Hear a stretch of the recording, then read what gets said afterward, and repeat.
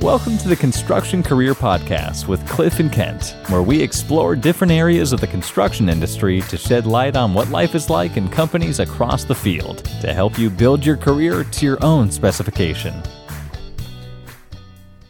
This episode of the Construction Career Podcast is brought to you by Wilson & Hampton Painting Contractors. Wilson & Hampton has been the premier painting contractor in Southern California since 1923.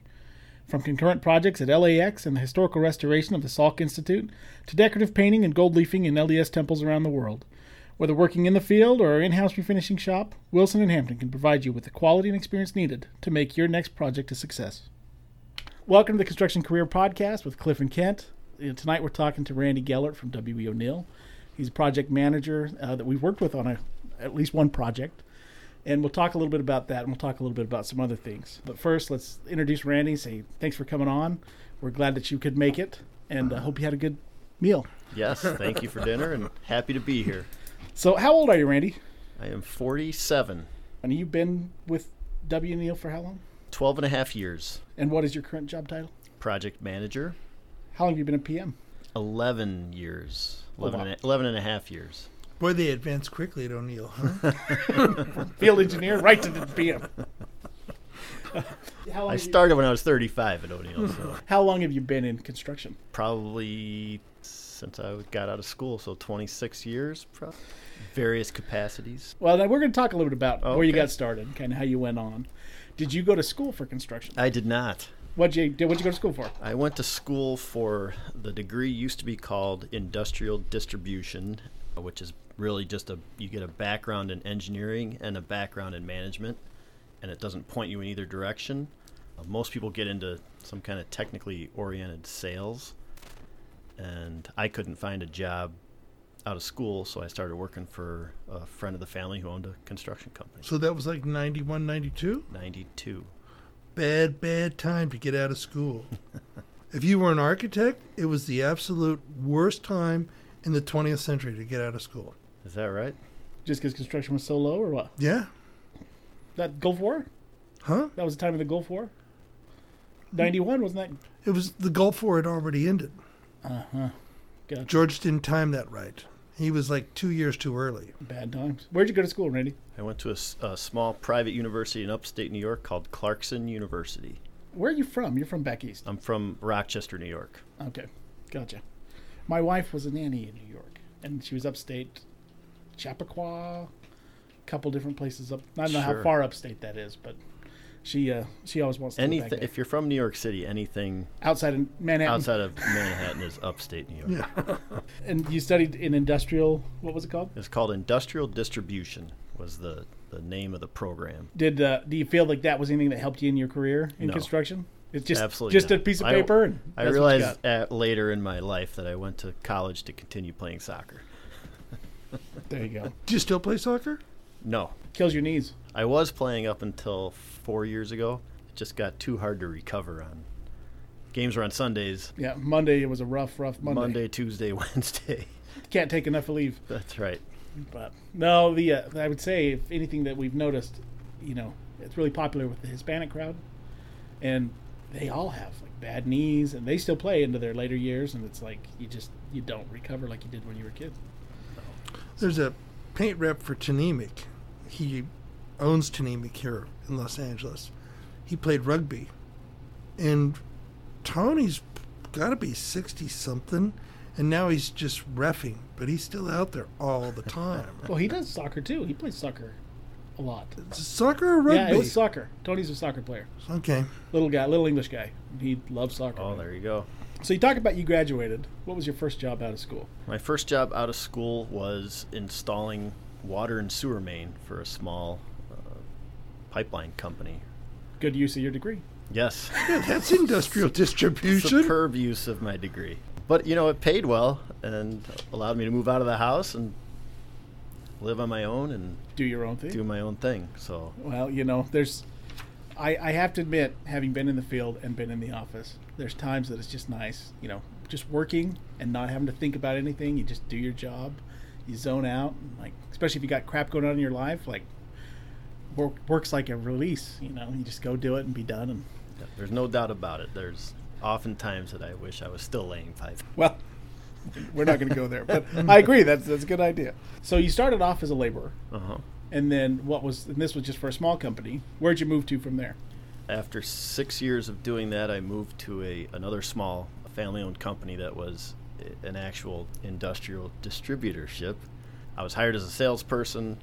I was a horrible salesperson. You know, it was a small company, so there was really no training for selling anything. It was just kind of like, here's a list of people. Give them a call, figure it out. Set up appointments, go meet with them, and then you meet with them, and they know a lot more about what you're trying to sell them than you know about it. So it didn't work out as a salesperson, but we started servicing some of our bigger clients, and we started basically a construction division, installing pump systems, structural platform staircases, tank covers, process piping, tanks, and then also doing repairs at these facilities on some of their existing systems. So you must have been doing a lot of maintenance materials for utilities and municipalities and so forth. Yes, correct. You were there for how long? I was there for 6.5 years. Okay. And then from there, where did you go? Then I moved to Southern California. Jobless. And that's when you started working for Oneil. That's when I got on, I think, either Monster or Career Builder and interviewed with Oneil, and they extended an offer, and I accepted. Is that still, I realize you probably don't do a whole lot of hiring in your position now. Zero. But do you think that's still a viable opportunity for people that are looking for a job? They find something online that maybe Oneil's got a thing online? Yeah, I would think so. I mean, I haven't looked for Yeah, work. been looking for now the last 12 years. Now everybody, at least in the construction industry, there's a lot of phone calls from headhunters. So yeah, that's true. And I know a lot of the bigger firms, they have the career days at the colleges where they're trying to pick people up right out of school. But if someone is looking for a job, I mean, they can look and see if there's anything that's hiring, and you put in a resume, you have just as good of a chance as maybe somebody else, huh? Is there much hiring based on personal relationships at Oneil? Where, new people are hired because they know this superintendent or... There is definitely some of that, for sure. And there's a bonus program, actually, for... If you bring somebody in. If you bring somebody in, they have to stay at Oneil for a certain amount of time before... You don't get the bonus the day the person shows up. They have to, I think it's 90 days. They have to be employed. What's an entry-level position with Oneil now? Project engineer is the entry-level position. And then there's also field engineer now, which they didn't have when I started. Is that something that requires a degree? Are you aware? I'm not aware. Project engineer, I believe, does. I'm not sure about field engineer. Whether it does or does not. Yes. Do they have Oneil self-performs some things. Do they have laborers or? We have a few laborers. Our goal is to not self-perform anything. Certain projects have requirements that the general self-performs a certain percentage, which is when we'll bring in crew. Bring in a crew. I was shocked when I found out that Hensel Phelps places concrete. Really? Yeah, I didn't know that either. Yeah, it was a little bit of that we found out about that on some of the projects we've worked on. Yeah. They're doing some pretty high-scale stuff in doing the concrete. The W.E. Oneil in Chicago does their own concrete. They were putting up one of the skyscrapers on the riverfront when we were there last year. Oh, is that I remember right? seeing the sign, and I can't remember what it was, but it was going to be a big one, close to the lake, just as you're coming into town. So that just its own form of headache. They have their own concrete division, I should say. I don't think they do it for all their own jobs. They probably work for other people too. We have a concrete division in Chicago, just not in L.A. So where did you start at with W.E. Oneil? Did you come in as a project engineer? And how long was that? Tenure, I guess. PE for, I don't even think a year, maybe 9 months. And they moved you up to a year. Project manager. Is that Correct. the jump? I mean, do you go from one to the next? Typically, you would become an assistant PM first, or an assistant superintendent first, and then decide where you want to go. Decide which way you want to go. But I think the career path is generally PE, APM, PM, or PE, APS, PS. PS. How many superintendents move up into project management? I don't know of any, but I've heard some of the younger guys talking about how they would like to. They've been PA superintendents and they would like to try project management. Well, it's kind of the division, right? Like if you're going to stay in the field, then you do the superintendent route, and if you're going to go to the office, then you go the PM route. Yeah, I don't know. I'm a field-oriented PM, so it just helps me process things to see it and understand it rather than just look at the paper. So for a PM, I think I spend probably more time in the field than I should, but it's just the way I operate. Right. At Oneil, at least the way I look at it is a superintendent and a PM are really parallel as far as... It's like a horizontal move. Yeah, it's not... I don't consider myself the boss of the superintendent. I don't think that they consider themselves the boss of me, quote unquote. Depends on the superintendent. But right. But at the end of the day, the PM is holding the money. So, is there a pay differential between superintendents and PMs?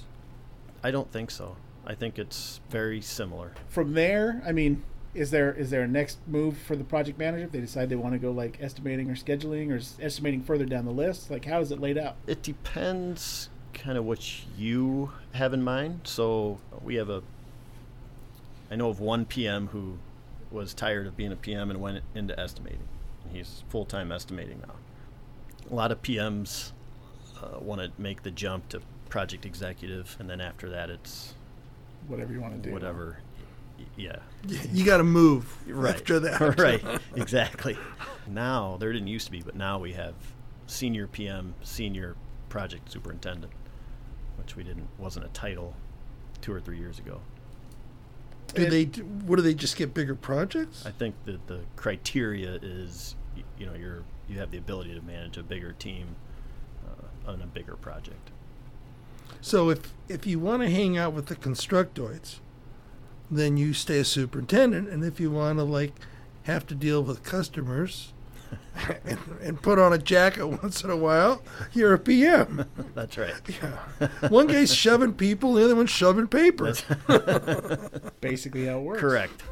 Talking about as a PM, what would you classify your job? What do you do on a daily basis? Oh boy, I've said a variety of different things, but on a daily basis, really, it's making sure your team is functioning the way it needs to make others productive. So, as a general contractor, we look at least at Oneil, we look at it as definitely a team effort with the subs. And if the subs don't do well, we're not going to do well. The project will suffer. So we want to make sure the subs are performing. We want to perform, and we want to help facilitate the work as best we can so that everybody can be productive. So I think that's the key for the project's success. And then, then there's always the mediating in the field between, whether it's different subs, owners and subs. Whether they're fighting or right. whether they're doing whatever. Superintendent and subs, project engineers and subs. Safety guys and subs. Project engineers and owners, superintendents and owners. And then, there's the cost side, of course, which is critical to making sure everybody is whole at the end of the job. Yeah, and I tell people, granted, project management for one scope is a lot different than project management for all scopes. But it's really you get paid to think. Because you really have to sit down and figure out how is this all going to get done and what's it going to take to do it, right? And then it's you got to be a couple steps ahead of where you are now. And when something goes wrong, okay, now what do we do to avert this crisis, or to at least get around it and go from there. Right. That's the part that that I like the best is the crisis, the solving of the problems, or helping solve the problems, and not that I solve every problem. Obviously, there's assistance from subs and the superintendents and the engineers. So that's the collaboration, and the problem solving is what I enjoy the most. The pushing of the paper is not something that I love. So the job is really do everything you can to avoid problems and then solve them when they arrive. Because that's really it. You facilitate everybody on the job. You're trying to make their job as easy as possible. And that gives you time to solve problems when they occur. Right. Because if things are just assholes and elbows, then you have a problem. No, it's really bad. Well, and I would say, starting off, you kind of want to delay those problems because you're oh, I don't want to bring this up and yada yada yada. But it's the faster you get it out there, the faster it gets resolved, and the less less problems that you have Yeah. after the fact. It's important to get the bad news out in the open quickly, I think.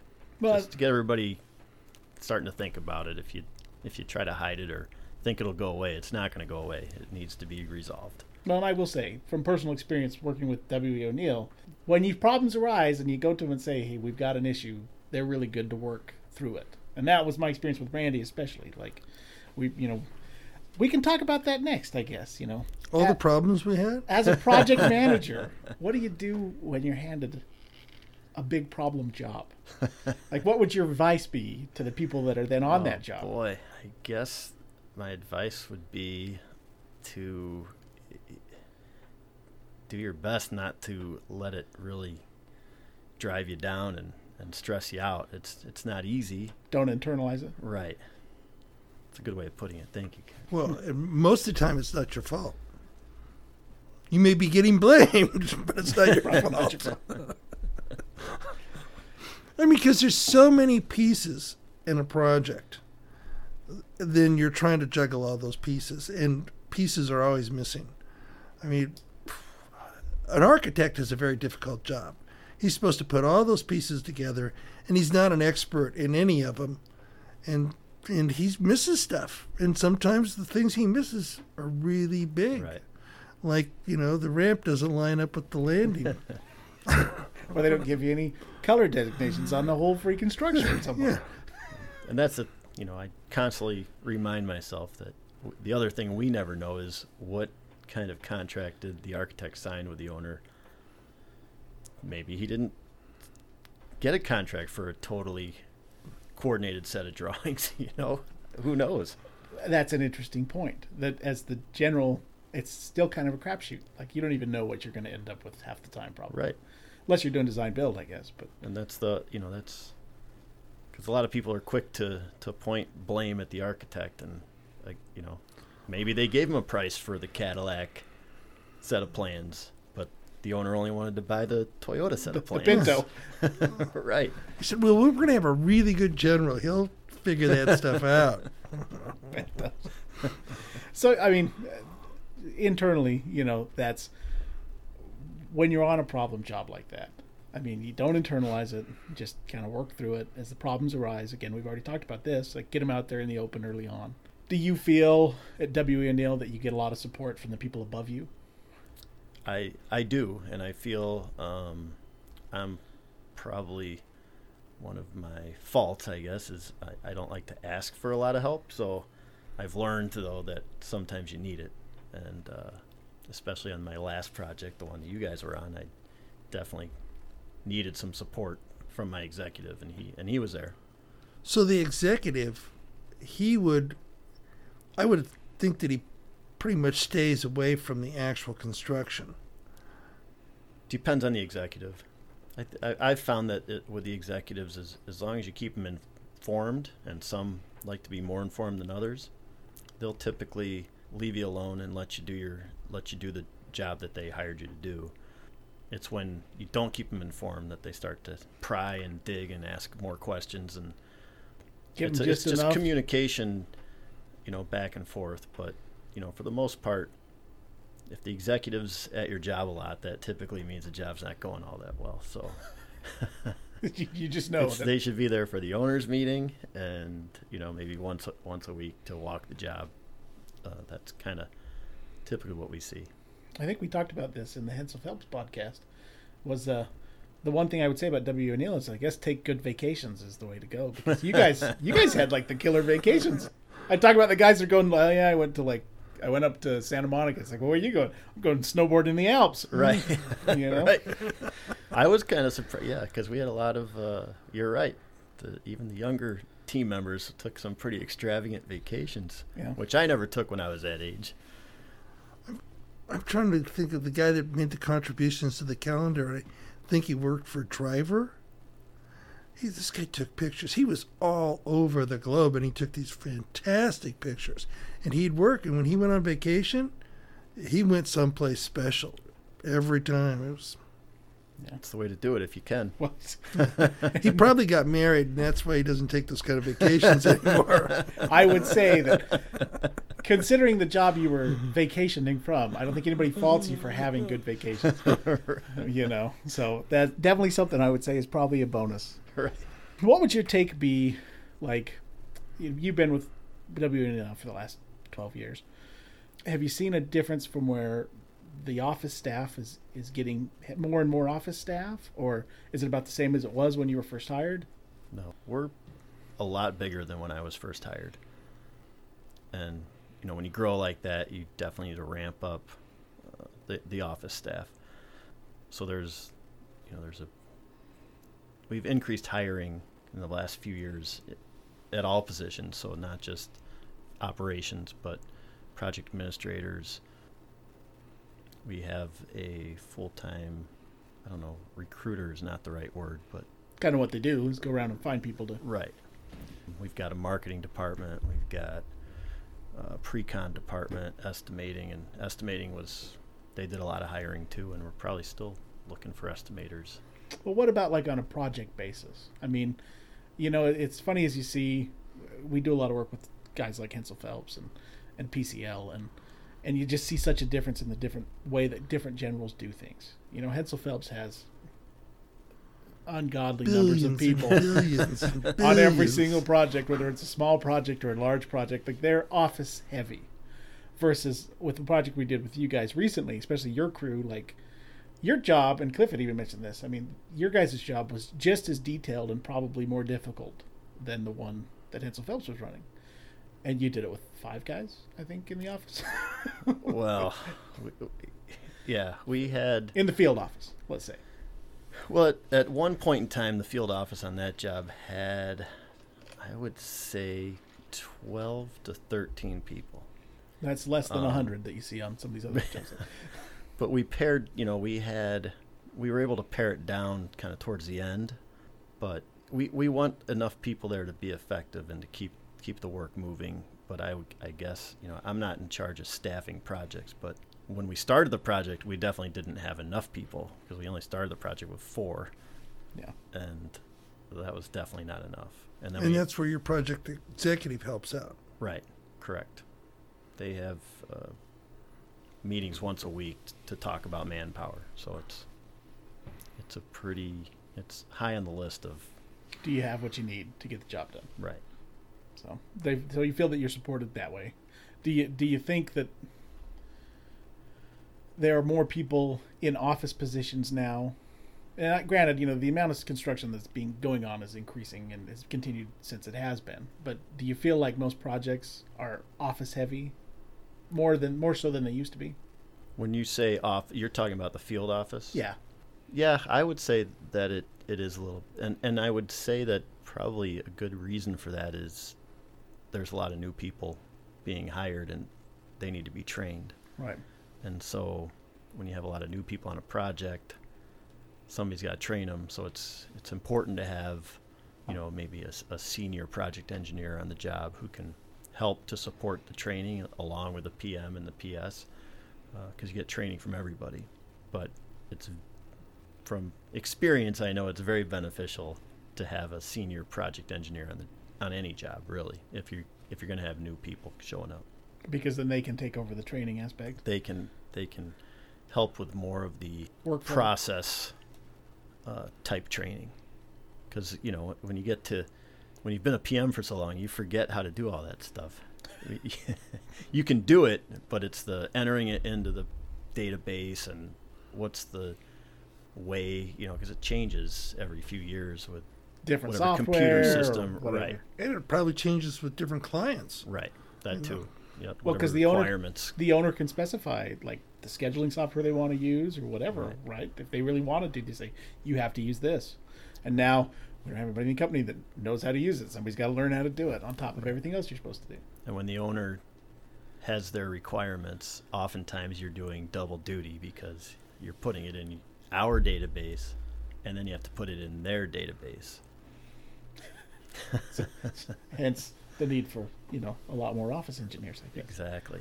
But well, that's interesting to take. It's interesting to see as construction continues to evolve. That you see more and more of these project engineer, project office engineer type of positions that are out, and that, there's a bunch of people in school for this right now, and as they come out, there's kind of secured work for it because it continues to grow. Do you guys notice any problems? Has W.E. Oneil been affected, or do you talk about the potential labor shortages? Laborer shortages? Craft shortage. I would say where we see it is in the sub base. Yeah.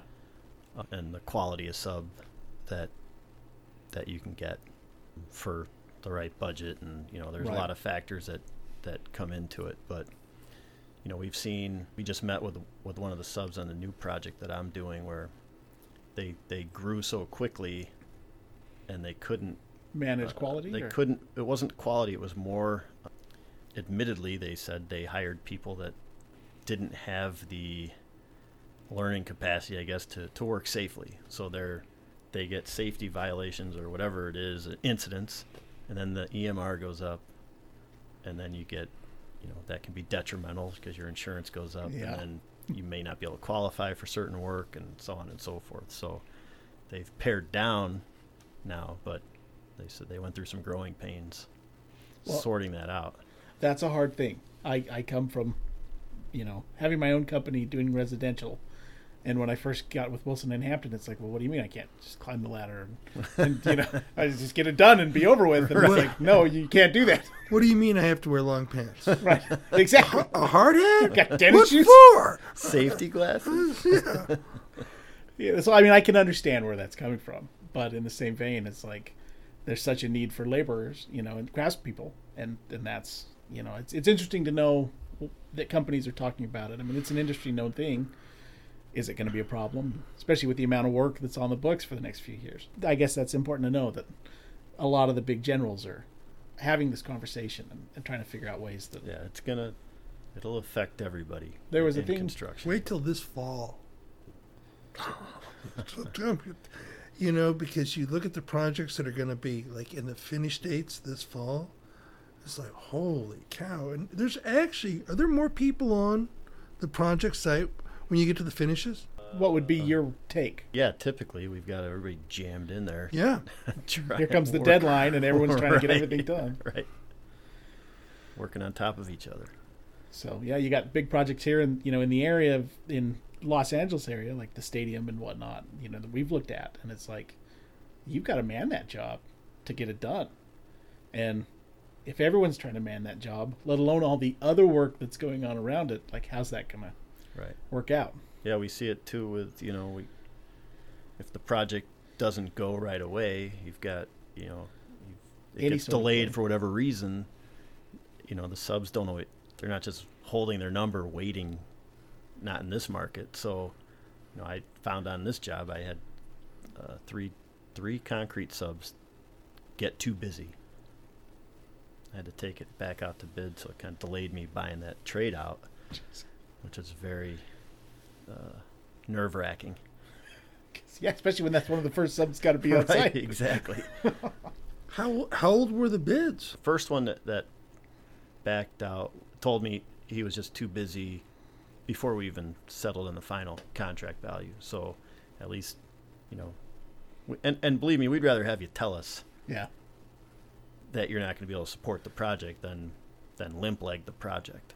And then one of the other ones, I went through the negotiation all the way to what I thought we were going to sign him up, and then kind of last minute he called me and said he wasn't going to be able to man it the way he would want to for his reputation or whatever. So that was unnerving. And then, just a couple others that said they were interested and then said we're just too busy. So now, as a learning experience for people that are coming into the industry, when you put out a bid like that and you get a number from a guy and then he says kind of last minute that he's not going to be able to do it, are there any repercussions? I don't know that you guys had named them as a bit as part of the work, or sure, every company is different. The Right. repercussions for us is, we tell estimating. Be wary of this guy. This is what happened. This is a strike. Watch out. Yeah, it's a strike.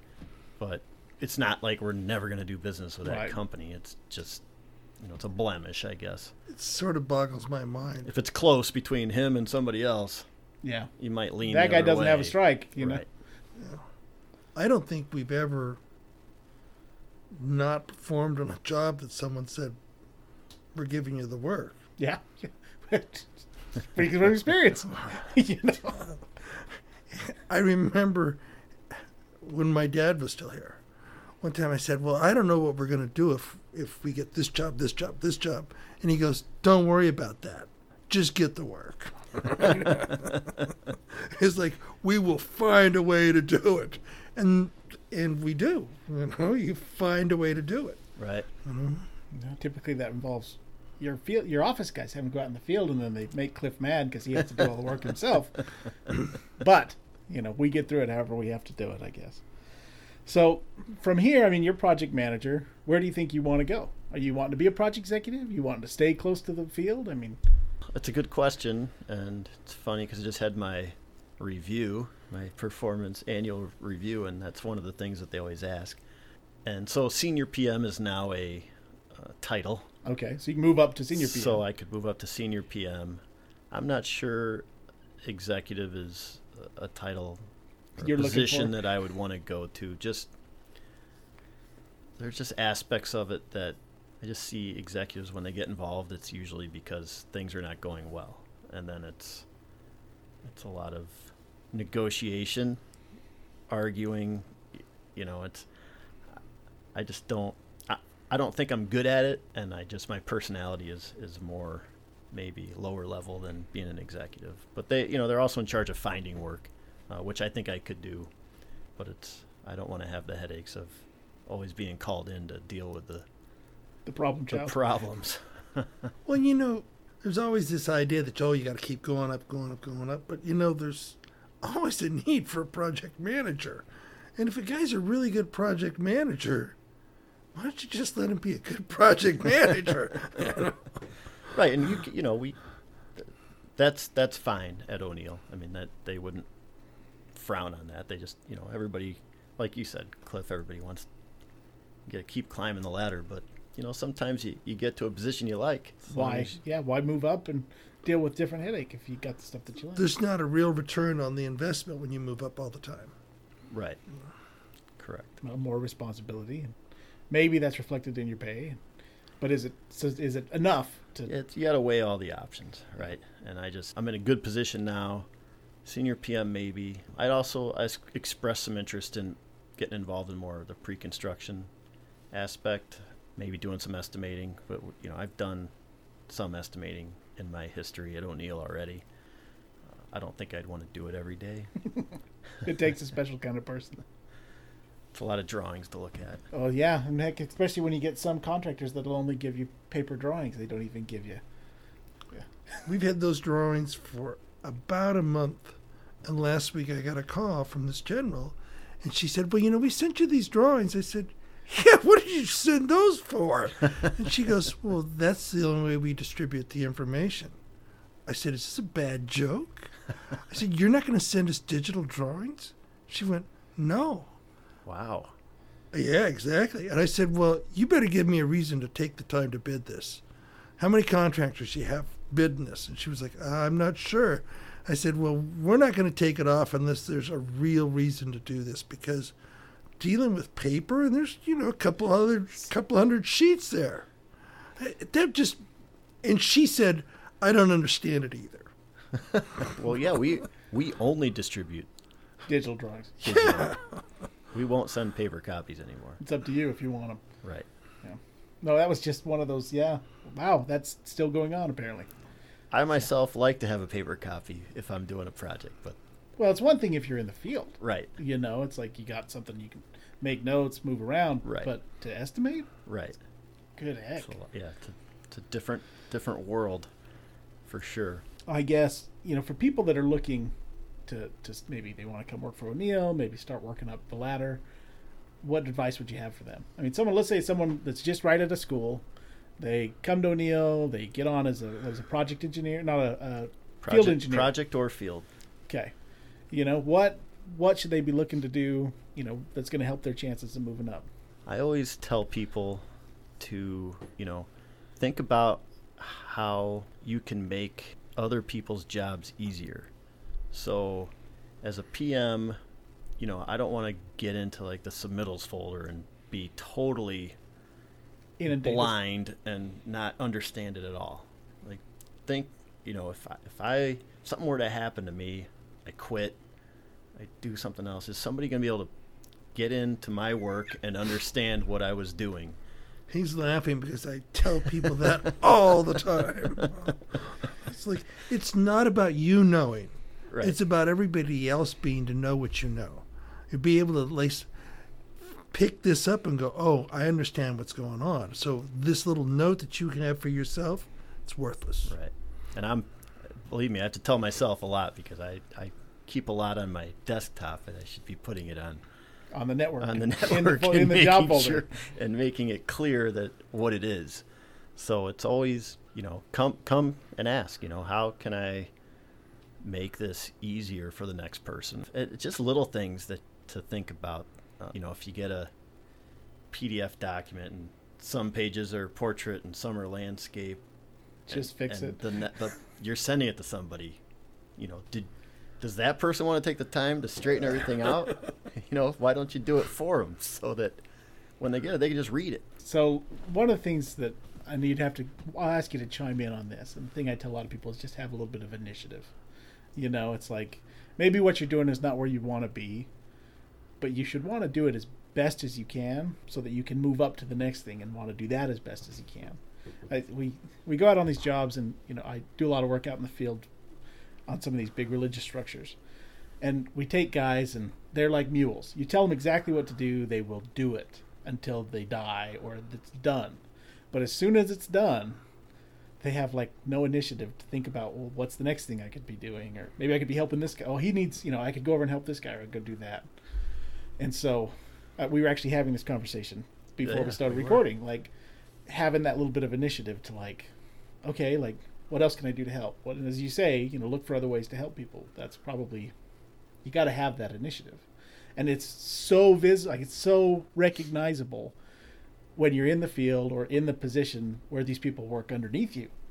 Oh, this guy's got it. Like, he may not be the smartest or whatever, but he's here to learn and he's here to do that. Versus, that guy's a good worker, but I have to spend every free minute making sure that he's got something to do. Right. Otherwise, nothing's going to get done. Or constantly reminding him of the stuff you've already reminded he or she them of to have done already. Did this get done? No. Well, why not? I don't know. Is it? I don't know. Well, because you didn't do it. That's why it's not done.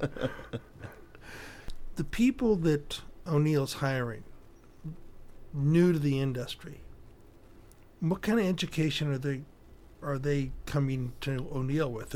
Are a lot of them civil engineers or construction technology people, or? We hire seemingly a lot of civil engineers. I would say if there was a degree that was more prevalent than others in Oneil, it would be civil engineer. But it's a mixed bag. We've got structural engineers, architects, me. The guys that come in that are civil engineers, do they have a stamp? Or were they have the civil engineering education and then they decide, I don't really want to be, or I don't care about being a licensed engineer and I'm just going to work in the construction industry? It depends on the person, but a lot of them, it's mostly the civil engineering education. And then you get some that are still pursuing being a professional engineer. PE, or the engineering and training, or EIT, whatever that is. And then I think, at some point maybe people just decide, I don't want to pursue the engineering anymore. I like this better. But not sure if we have any actual stampable engineers in Oneil. We may. None that I've worked with. Well, it's interesting because it just depends on the people. I mean, they make a lot of difference. One of the best field engineers we worked with had a construction management degree. and he was on the ball. And we've worked with some civil engineers that are good and some that are bad and some construction. It just depends on the person, not necessarily the education. So if you have the paper to get in the door, right, you're the one that makes the difference, I guess. But you're not hiring English lit majors. Not that I know of. You can have not that we wouldn't. You could have an industrial whatever degree. Right. Industrial distribution. That's right. So. And have never worked for a general contractor in your life. And still get hired. Still get hired. Would you say that your experience in construction before you started working at Oneil has been extremely helpful for you in your position? Or I think it has definitely helped more for understanding how things go together and kind of how things lay out, and helping me envision ways that things could go together. So I think it definitely helped a ton having that kind of field experience where I actually was installing work. And as a PM, you get change order requests from electricians or mechanical or plumbing guys where they've got just a spreadsheet that's spit out by some program that they have, and they're showing a 3/8 hanger taking an hour, and then I just look at them and say, come on, man. I've drilled 3/8 inch diameter holes in concrete. They don't take that long. See, and that's what I think the work experience, one of the assets that you've gained from that work experience, is a sense of how long things take. Because if you've never done that stuff, sometimes you don't think it takes any time at all. Right. Oh, how long could it take? Well, you go get the ladder, you round up all the freaking tools for one hole, right? And it's over on the other side of the job. It takes a while. Right. Right. And if you'd have told me you wanted this hanger there before I started, it wouldn't have cost anything. Right. I guess it does go both ways. I'm sure there's a lot of changes that might be padded because the engineer that's looking at it doesn't really have a sense of what it's going to take. And granted, depending on where you're working, sometimes that's what's needed. Right. You never know what the situation's going to be. Either that or they just can't live with 15% overhead and profit. Who can? Seriously, I mean. But what I guess one of the other questions we'd talk about is what's some of the major software that Oneil uses that people could probably be aware of, at least, if nothing else? Our database is CMIC, which I think is an Oracle-based program. And we're starting to implement more and more this Textura, which is a payment. Yep. Mm-hmm. Third-party payment stuff. Which I'm using it on this job I'm on now, although the owner's not using it. So it's maybe not as streamlined as it could be if the owner was using it. I think it's supposed to really help facilitate and make payment much easier. And then P6 for scheduling. Okay. And we use Box for a lot of your for network all shares. Storage, network shares. We can invite subs, Right. architects. Limit their access to things. We use PlanGrid a lot now. What do you think about PlanGrid? I personally haven't used it too much, but I like the functionality of it. I mean, I like that everything's there. You can, just touch your iPad on an RFI number and it'll take you to the RFI. And, it's supposed to be good for closeout. You can take pictures, post the picture. Same thing, you give it to the sub, they can touch it. And if the subs are using it, it works even better. I would say when we did SALC down in San Diego for ISEC, that was one of the things they wanted us to use was PlanGrid. And at the time, I don't think it was as polished as it is now. And one of the big concerns was apparently when they did the closeout documents, like they couldn't just print the as-builts from the documents that were on PlanGrid. Like there was something that they couldn't get all the comments and stuff on it, and it just turned into a huge headache. I'm sure that's been resolved. I don't know for sure, but I would imagine because more and more people are using it. I'll have to check into that. But yeah, it was like if we went to print the as-builts, like none of the comments were included. Like all the stuff that had gone on all those shared documents, they couldn't get them on there. Well, but they also had probably an overwhelming amount of comments because it was a historical restoration project, and the architect wanted to know every nail that was taken out and every nail that was put in.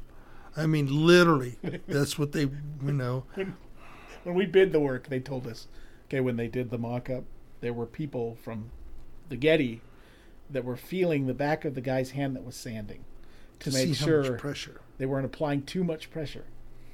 So you Wow. imagine you just got sandpaper in your hand with someone's hand sitting on top of yours. I mean, so there was a lot that went into that job. Stop pushing my hand. I won't apply so much pressure.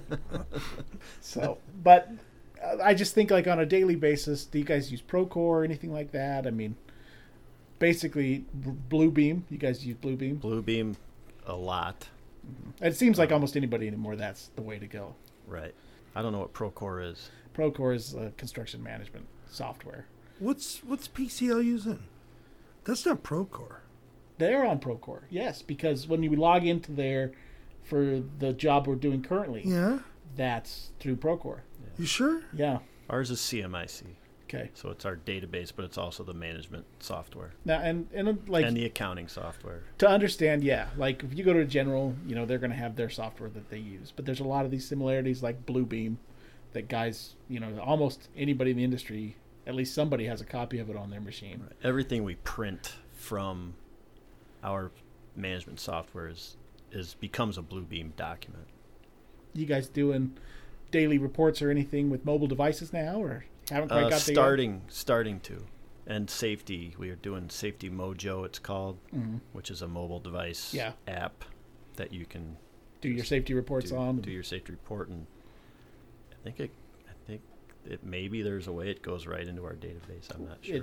It's supposed to. I mean, that's kind of the point, right? Right. I would be interested to know, just on a personal level, is there anything that you see out there technology-wise that you think is going to make waves in the industry?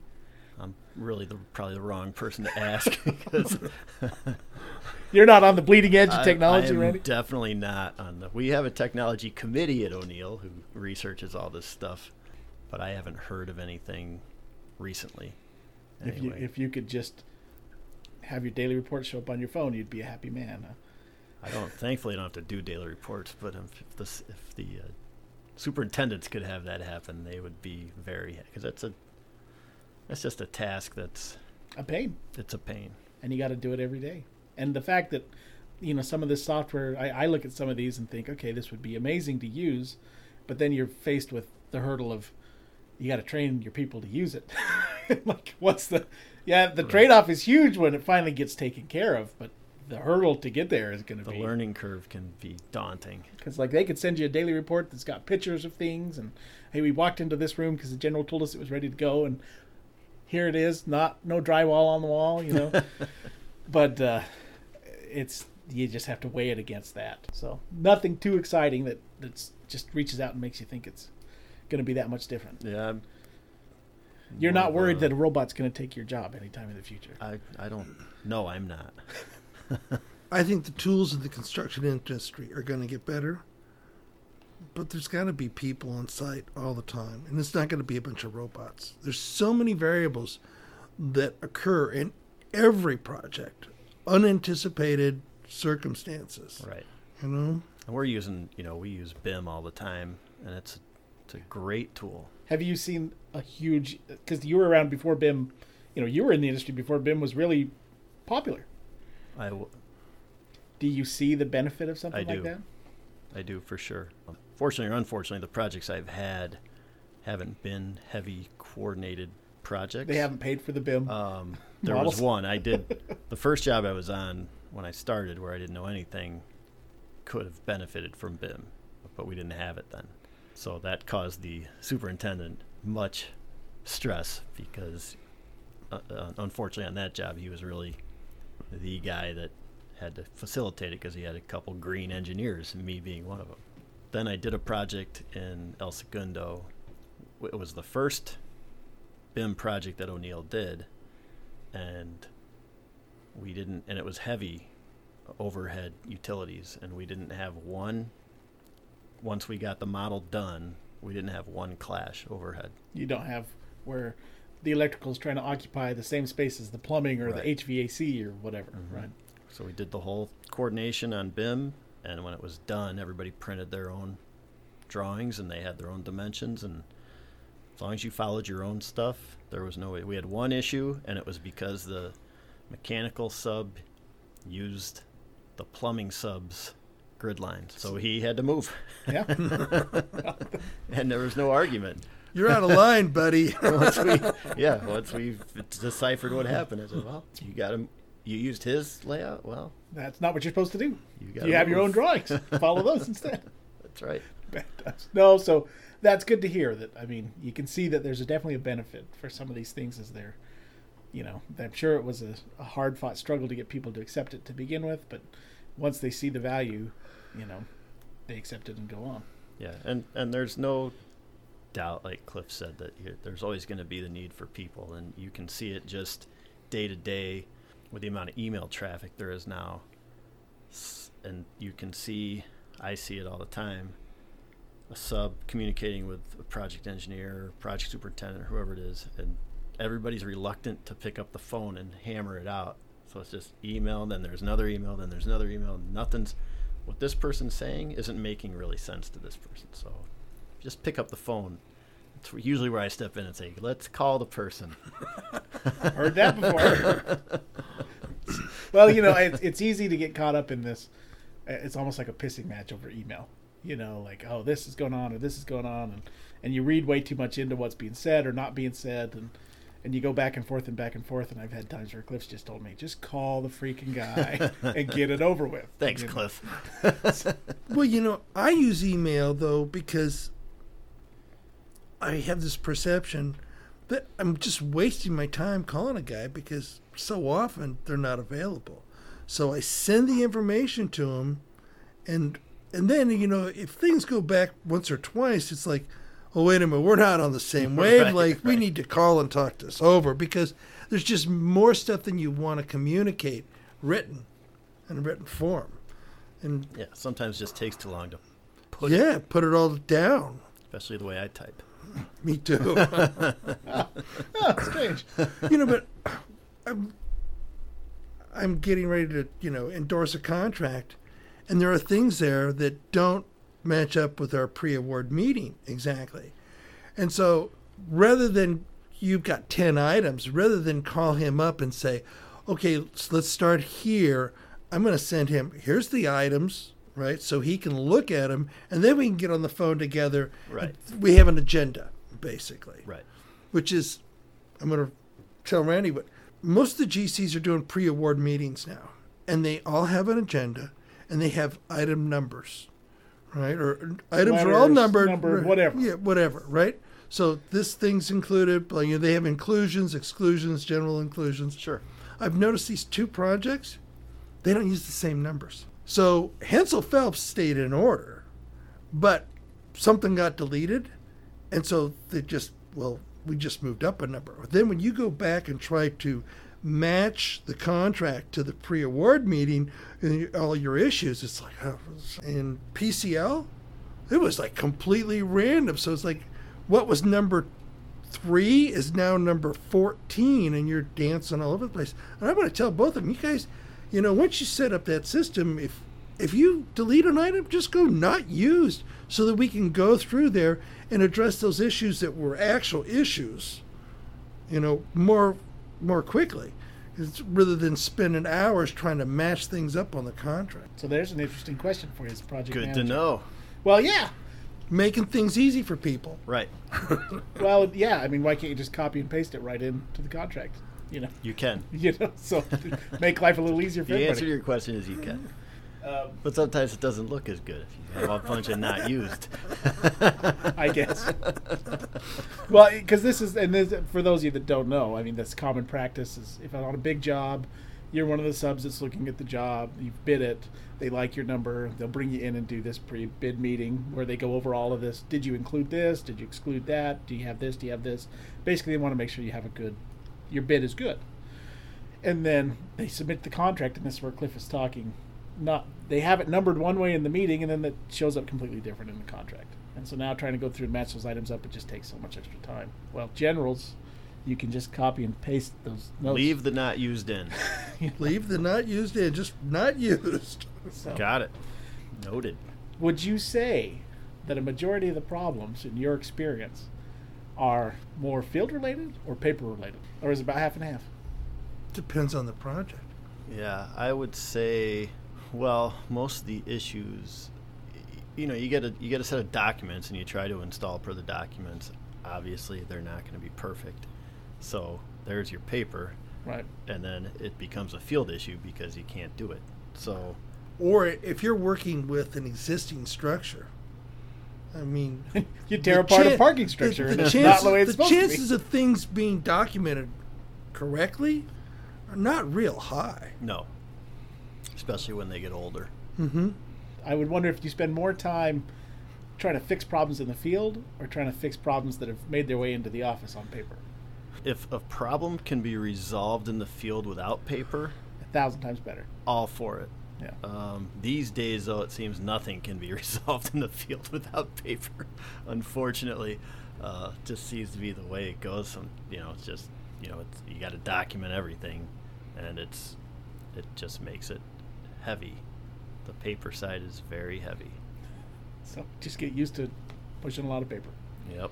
So, is there anything you would want to add at all to the end? I mean, any advice you'd give guys in school? Don't do it. Get a different job. Search for a different career path. No, it's a good career. Construction is fun because it's you're not stuck doing the same thing day in and day out. Every project is different, so there's variety, and it's fun to solve problems. Yeah, I would say to add to that, I read. And we were talking about this before we got started recording. I have a lot of friends that went the IT route, and something that I was heavily involved in school, and so it was kind of a question of, am I going to do construction? Am I going to do IT? And what am I going to do? And I finally decided to do construction, and I've enjoyed it. I mean, it's different every day. It's a whole lot of headaches sometimes, but it's not the same thing over and over again. Right. And I know guys that have worked for companies for 15 years, and then that company disappears. And it's like, at the end of the day, what do you have to show for your work? Now they have what they've made and yada yada, but it's like I can drive by some places and tell my kids, hey, you see that building? Like, we painted that, or we were involved in the building of that. And there's a value to that, I believe. Like you have something tangible for the work that you put into it. Absolutely. I'm going to bring something up that I told Liz. We had a recent graduate here for a little less than a year. We lost her to a general contractor that doesn't distribute digital documents. But I told her when she did some submittals for projects, and I said, you have to read every piece of product data that you send out. You need to read because you don't know any of that stuff. She's only been working 8 months. I said, you need to read that, and I said, you're not going to understand a lot of it. But as you read more and more and more, you're going to gain knowledge and so forth. And I said, I have this perception that the younger people have been taught, oh, you don't need to know that stuff. You can just find the answer. And it dawned on me, no, you need to know all this stuff because that's how you solve problems, is with that wealth of knowledge, things that have occurred before that you can use in a different way. If you think you're going to learn it every time, you're going to be left behind. So you and I told her when she left, I said, just get all the information you can while you're there. And if you have the opportunity to be in the field, go and see how things are going together, because you'll start to put things together for yourself. But if you think you're going to oh, well, a new problem's come up, I'm going to go to some source to get an answer, you're not even going to get close. The person with the knowledge is going to have it solved before you figure out what the problem is. You can Google it how many different ways. Yeah. Try to find something. Right. The one thing I would add to that too is we've had people that have worked here in the past, and it's like they don't think they need to read the drawings. They can just search for the call out or whatever it is they want. And it's like, just start at the top of the corner page and just go through and scan it. Look, just see what's there and go to the next page and do the same thing. There may be a time where you've got to find something fast, and I can't remember exactly what sheet that was on. Let's search, for something. But I can't tell you how many times things have been missed because they just don't take the time to read and learn the document. Right. And, the architects aren't perfect. So not everything's going to be called out. Right. Well, yeah, and that was, we talked about that with the architect, with Brian when we had him on. It's like, it used to be a time that one architect might be the guy that touches every single page on a project, and now they might be lucky to touch a quarter of the pages. There's so many different architects working on the same project, and they'll take a portion. You've got the second floor, you got the first floor, right? And you may not know everything, and so stuff doesn't get transmitted back and forth. Well, Randy, we appreciate having you on. Thank you for having me. Glad you came out, and we did enjoy the one job that we had with him out at the airport was a pain. There was a lot of headache that was involved in that tell job. Everybody look at these towers? For the most part, I do. I just say don't look too closely. But I was out there the other day, and as I was driving around Tom Bradley, I was like, like that all came together. Like, they don't look too bad. They don't look bad. They look good for what they were. look way better than they did before. I mean, it was a huge improvement. So, having been through kind of the trenches with Randy, we're appreciative of him, and we do feel like Oneil, at least in the experience that we've had, has been supportive to subcontractors. So we really appreciate that, and I think that's a big deal. You don't want to work for a sub or for a general where you're constantly having to watch your back. We've had this conversation even tonight about certain stuff called generals and the headache that comes out. So, right. Yeah, like I said earlier, we want everybody to succeed, and we're all in it really for the same goal. So most generals will say that. Right. They all say that, but in fact the ones that we work for the most are the ones that actually do that. They try to make your job easier.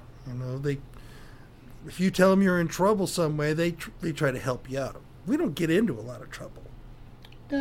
We try to not make it our general contractors' problems. Right. Right. To some extent they are, but... Well, I try to make it a point to make it easy on the general. It's like, hey, I see this coming, right? Are you guys on the same page? So, well, thanks for coming in, Randy. And good luck to you in the future, wherever you decide to go, whether that's estimating or whatever you think you might want to do. Senior project manager. Senior PM. That period makes a big difference. SR PM. So, and yeah. Can I be like a senior? You could be the senior COO. I guess that's what you want to be. We can put that on your business card.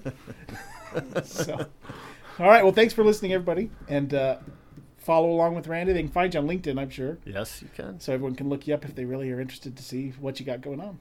All right. He's enjoying a project that he's got right now. He thinks he's going to be able to ride his bike. That's right. To and from home to work. So a wood-framed project. That's in Southern California. So that'll be a lot of fun. We'll be interested to see how it goes. Thank you.